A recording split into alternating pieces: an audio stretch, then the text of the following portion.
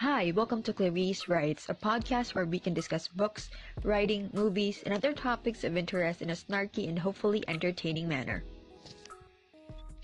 This podcast is hosted by me, Clarice David. I'm a young adult / new adult author, and I've self-published 3 romance books, namely Keeping the Distance and Making It Complicated, which are both part of my I Heart Iloilo series. And lastly, Prom Queen Perfect, a novella about a popular girl who will do anything to be prom queen. I like to describe it as Gossip Girl meets Jane Austen's Emma, which I hope is at least 50% true. If you like overanalyzing romance novels and have watched You've Got Mail more than once, we will most likely get along. I'm so glad you're here.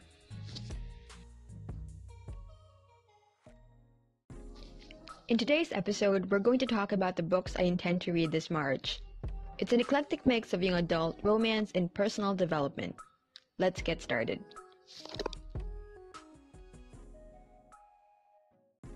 The first book I'm reading this March is entitled How to Live a Good Life by Jonathan Fields. If you're anything like me, you probably rolled your eyes when you heard the title, but hear me out. The book actually has a pretty amazing premise behind it, and I'm so glad I discovered it while watching one of Michelle B's videos on YouTube. Not to worry, I will of course include links to her channel and to all the books I'm going to mention in this podcast in the show notes. Anyway, How to Live a Good Life teaches you about the concept of life buckets. There are 3 different life buckets. The first one is vitality, which deals with your physical and mental health. The second one is called connection, which deals with your relationships to other people and maybe even with your belief in higher power. The last bucket is called contribution and deals with what you put out into the world. For example, if you're a writer like me, your contribution might be all about your writing and how your books affect other people or maybe even how you share them. In an ideal state, all 3 buckets will be overflowing, but that's not always the case. The buckets leak, so you have to take continuous steps to make sure they're full. If one bucket is running seriously low, it's going to affect the other 2. For example, if your vitality bucket is always empty, you will be too weak to build your relationships with other people and to even work on your craft, whatever that may be. Now that I've rambled on about life buckets, the book shares a ton of ideas and activities that you can do to make sure that your buckets are overflowing. I've decided to focus on my vitality bucket for now, and I'm reading 1 chapter and doing 1 activity from the vitality section per day. Once the vitality section is done, I will then move on to the contribution section. That's why it will probably take me the whole month of March to finish this book, even if it's not that long. Once I'm done reading it, I will of course let you know to see if the activities were helpful or effective and stuff. So stay tuned for that one.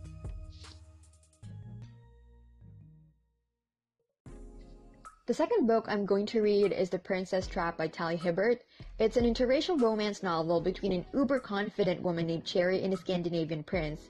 She has no idea who he is until they're caught in a compromising position by paparazzi. She ends up having to pretend to be his fiancé for like a year, which honestly sounds amazing because hello, the prince sounds super hot. I actually started reading this book, I think in the last week of February, but did not get the chance to finish it.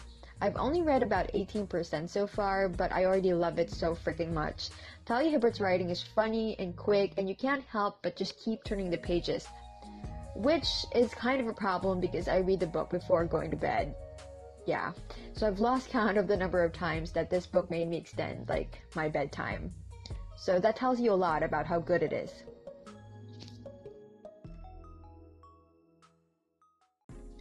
The third book in my March TBR is also about another secret prince. Yeah, I have a thing for royalty this month, especially after watching Black Panther. So again, the third book is called A Princess in Theory by Alyssa Cole, and I cannot even begin to explain how excited I am to start reading it. Let me just go ahead and read the back blurb for you. Between grad school and multiple jobs, Nalini Smith does not have time for fairy tales, or patience for the constant emails claiming she's betrothed to an African prince. Sure, right, delete. As a former foster kid, she's learned that the only things she can depend on are herself and the scientific method, and a silly email won't convince her otherwise. Prince Tabiso is the sole heir to the throne of Tisolo, shouldering the hopes of his parents and his people. At the top of their list, his marriage. Ever dutiful, he tracks down his missing betrothed. When a lady mistakes the prince for a pauper, Thabiso can't resist the chance to explore life and love without the burden of his crown. The chemistry between them is instant and irresistible, and flirty friendship quickly evolves into passionate nights. But when the truth is revealed, can a princess in theory become a princess ever after?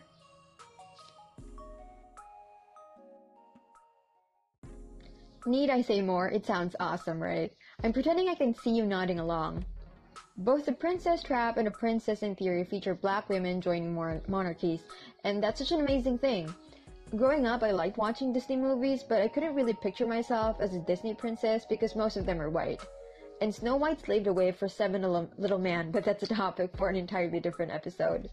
Anyway, it's super cool to see black women and women of color in general taking on roles both in fiction and in real life that would have been unimaginable mere decades ago. We need more of this 2018. I'm just putting it out there for the world to hear and hopefully turn into reality.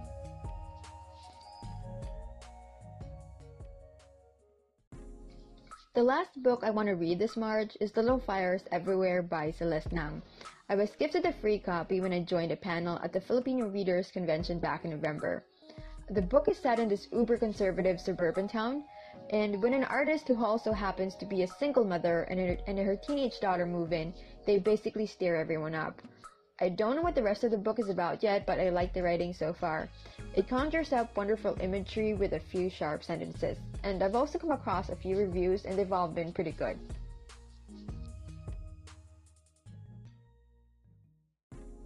So that's it for my March TBR. I only intend to read 4 books this month because if I mention more, I might put unnecessary pressure on myself, and that never turns out well for anyone. So what about you? What books do you intend to read this month? Have you read any of the books I mentioned in this episode? If you have, I would be happy to hear your thoughts on them. You can tweet me. I'm Clarice Writes on Twitter, and you can also visit my website and find out more about me and my books on www.claricedavid.com. That's all for today's episode.